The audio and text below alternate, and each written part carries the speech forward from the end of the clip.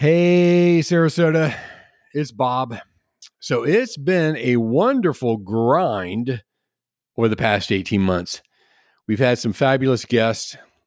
We've produced over 150 episodes, and we've had over 10,000 listens from you wonderful folks in the greater Sarasota area. It's been a lot of fun, but also it's been a lot of work. And so we've decided to take a little bit of a break until this fall. When you check out other podcasts, you're going to see that most put out a new episode only once a week. We put out two, so of course that means there's twice the work. A lot of show notes, scheduling, guests, editing, et cetera, et cetera, et cetera.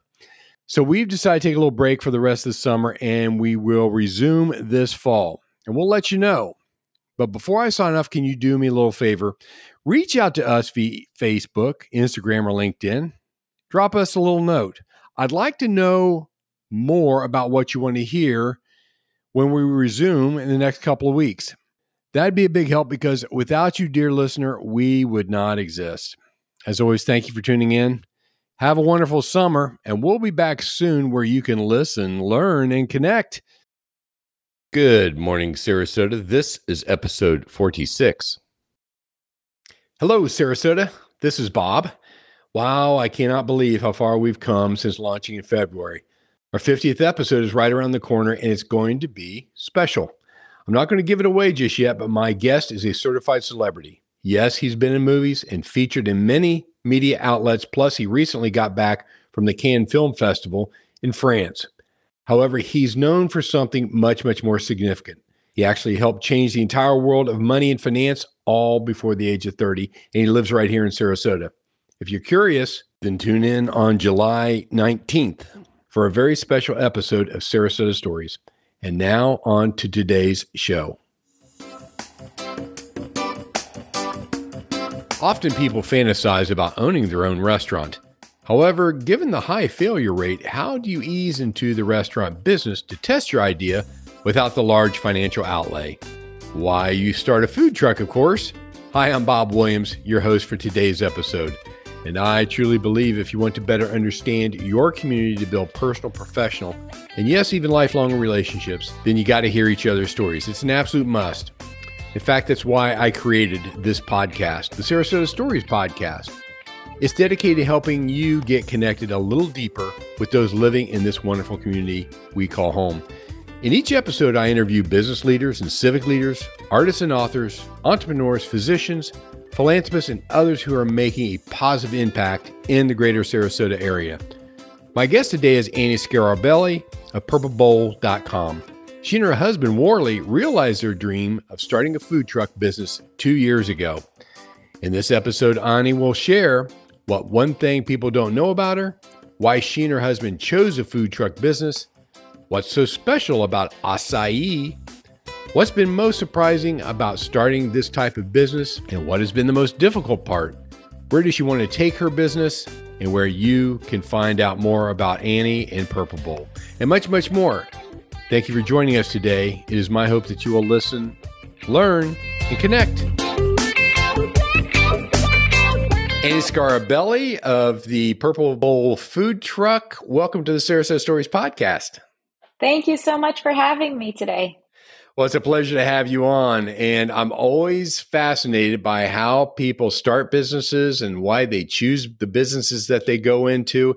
And so you decided to go into the food truck business. We're going to talk about that a little bit, talk about what you sell and where people can find you. But what I always like to start off with, ask my guest, is what's one thing that most people don't know about you? Okay. Most people don't know that I was actually born in Argentina.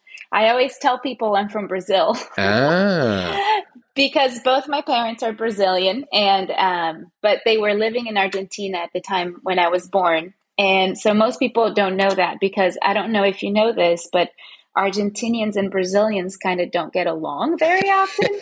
Especially on the football field, right? Exactly. So when I meet somebody who's Brazilian and I say that I was born in Argentina, it's automatically like like dissing and trying to be funny. And so I don't advertise it. But yeah, I was actually born in Argentina and moved to Brazil when I was 6 years old. Oh, okay. Okay. Yeah. And when did you come to the United States? 1997. Oh, okay. Yeah. So I Oh, was 14. okay. Well, you're really international cosmopolitan and all that good stuff, aren't you? That's great. That's great. Well, so do you get back to Brazil much at all, or Argentina? We we go about once a year to Brazil. I haven't been back to Argentina. I was actually looking into planning a trip later this year, maybe, because I haven't been back since we Yeah. left. Yeah, that's great. What part of Brazil did you grow up in? I grew up in a state called Alagoas. It's in the northeastern part of Brazil, Hmm. and it's by the beach. It's amazing. The people are beautiful. The food is beautiful. Everything is amazing there. Is that near Florianopolis? No, that's like in the little corner of Brazil where it like Yeah. does the little. Yep, it's right above Bahia, actually. Bahia. Okay. Yeah. I've read many things about Florianopolis, just a wonderful beach town. So you mentioned the beach, Yes, and so I it figured out is. that. Yes. Well, that's fascinating. And so, but what brought you to the United States? My parents moved here actually. They were in ministry, so church ministry, and they moved here to start Spanish and Portuguese speaking ministries here in South Florida. Oh, that's cool. And Yeah. where did they settle initially? They first came to Miami or? Oh, Coral okay. Springs, yeah. And then we moved to Naples, and we have gypsy in our blood. So we've been everywhere from like Florida, Tennessee, California, just everywhere.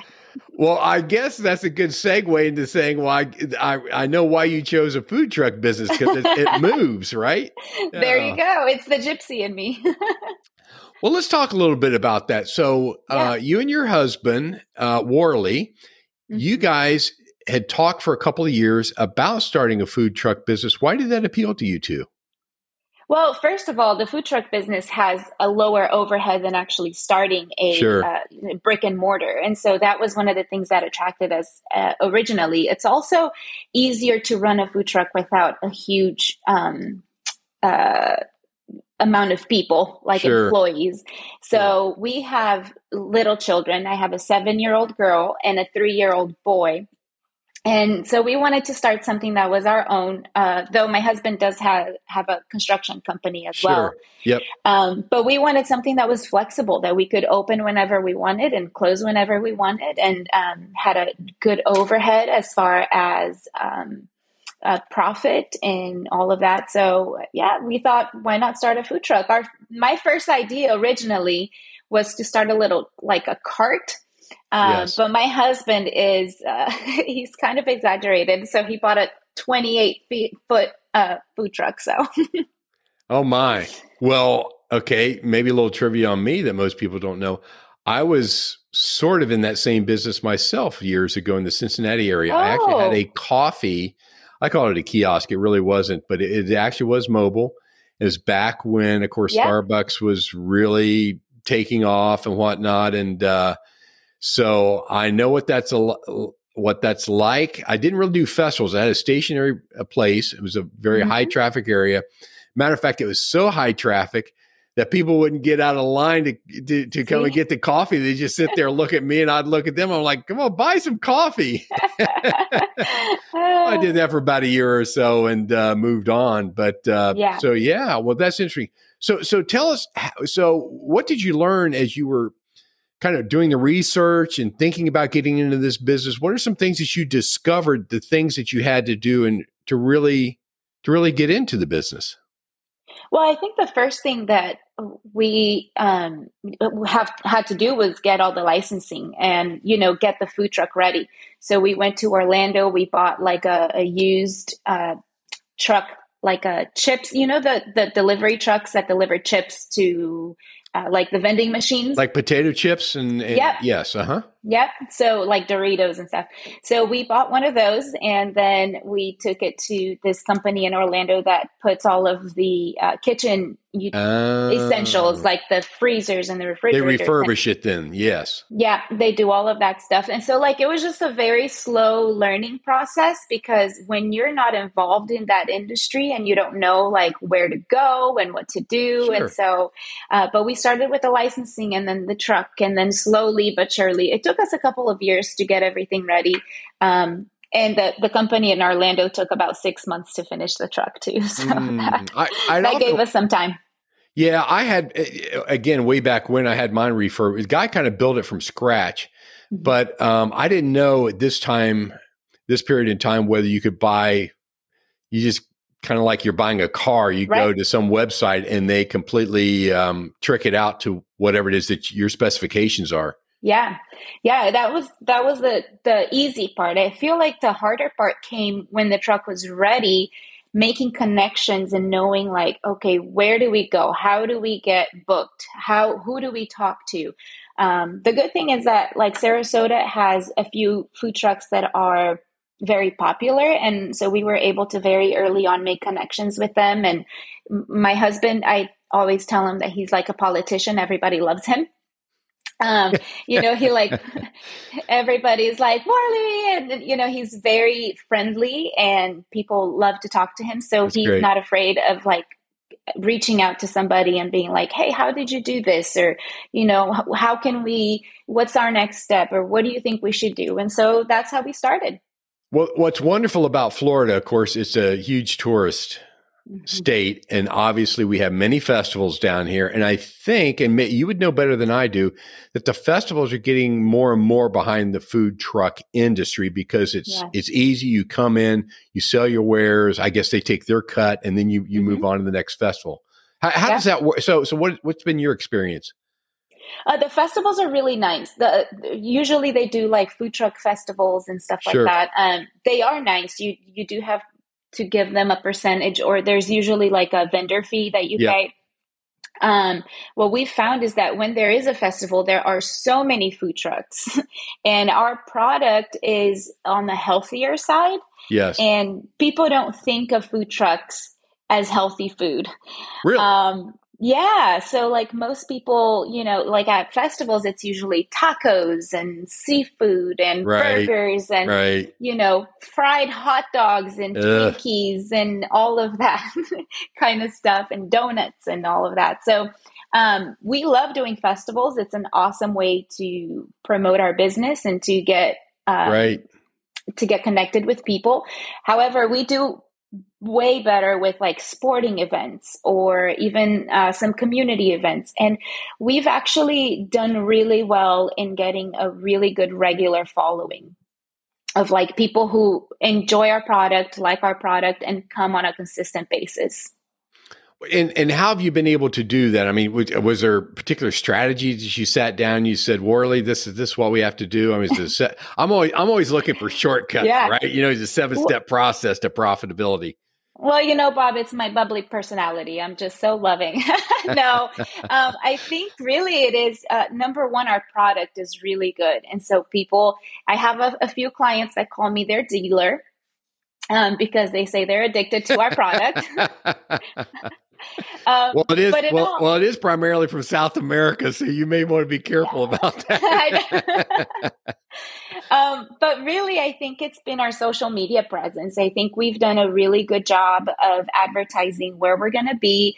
We've also been very intentional in being at a certain regular place every week. So we have a couple of like standard locations that we are during the week. And so that people can come and find us. And then the social media aspect in today's market is just like, you have to be on Instagram. You have to be on Facebook. That's how people are going to find you. They don't even go to your website anymore. They just go to social media now. Yeah. So we've done a lot of, posts and advertising on social media, and then that's it. And word of mouth. I mean, when people like something that you make, they go to your friends and they post on their social media, and then their friends are like, oh man, that looks so good. I got to go try that, And it is important, the personality behind that, because at the end of the day, I don't know if it was Phil Knight of Nike who said this. I can't remember, but they're really buying the person rather than the product. Actually, it was Phil Knight. Phil Knight with the Michael Jordan promotion, he said, what's more interesting, a shoe or a person? Mm. And so I think your personalities really, really matter. And you have your story, the two of you are from Brazil. And I think that's it. I assume acai, which is the foundation of the bowls that you sell. I guess that's from Yeah. Brazil too. Yeah. Yes, it is. Yeah, it grows in South America in the Amazon. Yeah, let's go. Well, tell us a little bit. What's so special about acai? Oh, Well, acai. first off, what is it, and what's so special Yeah. about it? Acai is a little berry that grows basically like a on a palm tree. So it's a little tiny berry, and it doesn't taste like much by itself. Actually, in Brazil, they actually eat it with rice and beans, which is not surprising if you know Brazilian people, because Yeah, we eat sure. Yeah, it's a rice and beans staple. is like we're not keto. You know what I mean? so, so anyway, it's a little berry. It's an antioxidant. It's a superfruit. It's super, really, really, really good for you. It's really good for your heart health. Helps to keep the fat away from your veins and all of that stuff. And so, the acai bowls were started by athletes, basically surfers, who wanted to eat something that was gonna fill them up but not weigh them down. Yeah. And so that's how they came up with acai bowls. And it's just, we mix the acai berry with some other products, and then it becomes like a really thick smoothie, almost like a sorbet. And we top it with some granola and some fruit and maybe peanut butter or Nutella or, a little bit of honey or whatever else you'd like. And Be careful. there I you haven't go. had lunch. I haven't had lunch yet. I So. know. I know. You're going to have to come try it out sometime. Yeah, it's been a long time since I have acai, and I'm looking forward to trying the products that you put out there as well. So I assume this is a huge industry in South America where they grow these. Yes. I've spent we were talking before the show. I've spent more time in Chile than Brazil. And I know, of course, they're huge in the fruit industry, because in the wintertime, we see all the Chilean produce up here. So where do you source your acai? We actually get our acai from a distributor in South Florida. Yeah. And we were very picky. It took us a long time to find the acai that we liked, because every brand is different. And so we wanted the best. And this distributor that we found has a really good acai puree, basically, is what we use, the frozen, because they can't send the fresh berries. Yeah, yeah. So we have to to get the frozen. Short shelf life. Yeah. Yeah, I assume there's no acai plantations in Florida. Not yet. Maybe someday. The weather here is very similar to the Amazon. Sure. Very humid and hot. So I don't know. It might work, actually. Well, so talk a little bit about the recipes that you have. What do you mix it with, and just tell our listeners about what they could expect. Yeah. So our blend that we put on the bottom of the bowl, we call it the bowl blend. And it's just the acai, bananas, blueberries, and apple juice, everything organic. And then we just blend it all up. There's no added sugars. There's no chemicals, nothing that's processed. It's just really the fruit. And then we top it with some organic hemp granola. And the fruit on top, we have a few different recipes. Our original recipe, which is the most popular one, is the Wannies. And we call it the Wannies because my husband's name is Worley and I'm Annie. So it's our couple's name. And it was the first bowl that we came up with. So, and I love to cook. So I cook for our friends a lot. And they always say, oh, we're going to Wannies for dinner, So that's why we named it the Wannies Bowl. But it's got bananas, strawberries, blueberries, some honey drizzle on top, and then some chia seeds and flax seeds. Well, you have some wonderful photographs here on your Instagram account. And at the end here, we'll tell people how to get there on Instagram and your Facebook account. Mm-hmm. I also like the photograph that you have. I assume that's your daughter who's washing that big purple food truck that you have there. That's lovely. Yeah, our kids. My daughter's actually going to be working with me during the summer. She loves to do the events. Yeah, we've done a couple of events, and she likes to come and runs the register. That's wonderful. It's interesting because my wife, again, we're both from a small town in northern Ohio, in north of Cincinnati. She grew up in a family-owned business. Mm-hmm. And she's very industrious. She does not let the moss grow underneath her feet, as the saying goes. Yeah. And so she started just like apparently your daughter is going to start. So that's wonderful. That's wonderful to hear. Yeah. Well, so you've been in business for how long then? It'll be 2 years officially. We started the year of the pandemic. So, Yeah. Wow. yeah, we Well, but people want to launched. get outside then, right? Or I know. So we actually launched July of 2020. That was our launch date. okay. So you've been just about 2 years. What's been the most surprising thing that you've discovered? I think the most surprising thing that this is going to sound funny, but is that people like our stuff. I don't know. Like I knew it was good. Like that you like what you like, but Right. then like the fact that people keep coming back, we have such an amazing following and people who just come and see us and get our stuff on a regular basis. And we are like, I'm shocked. Not in a bad way. I'm just like pleasantly surprised. And I'm like so happy, like, yay, you like us. It is funny. I mean, it's the same thing with this podcast. I had a particular idea, Sarasota Stories. I've met so many wonderful people. And Sarasota is to me a fascinating town because it's a small city or a big town. I don't know what the designation is, but it's really a small area. And yet I've met so many folks that are coming from the other 49 states. Yeah.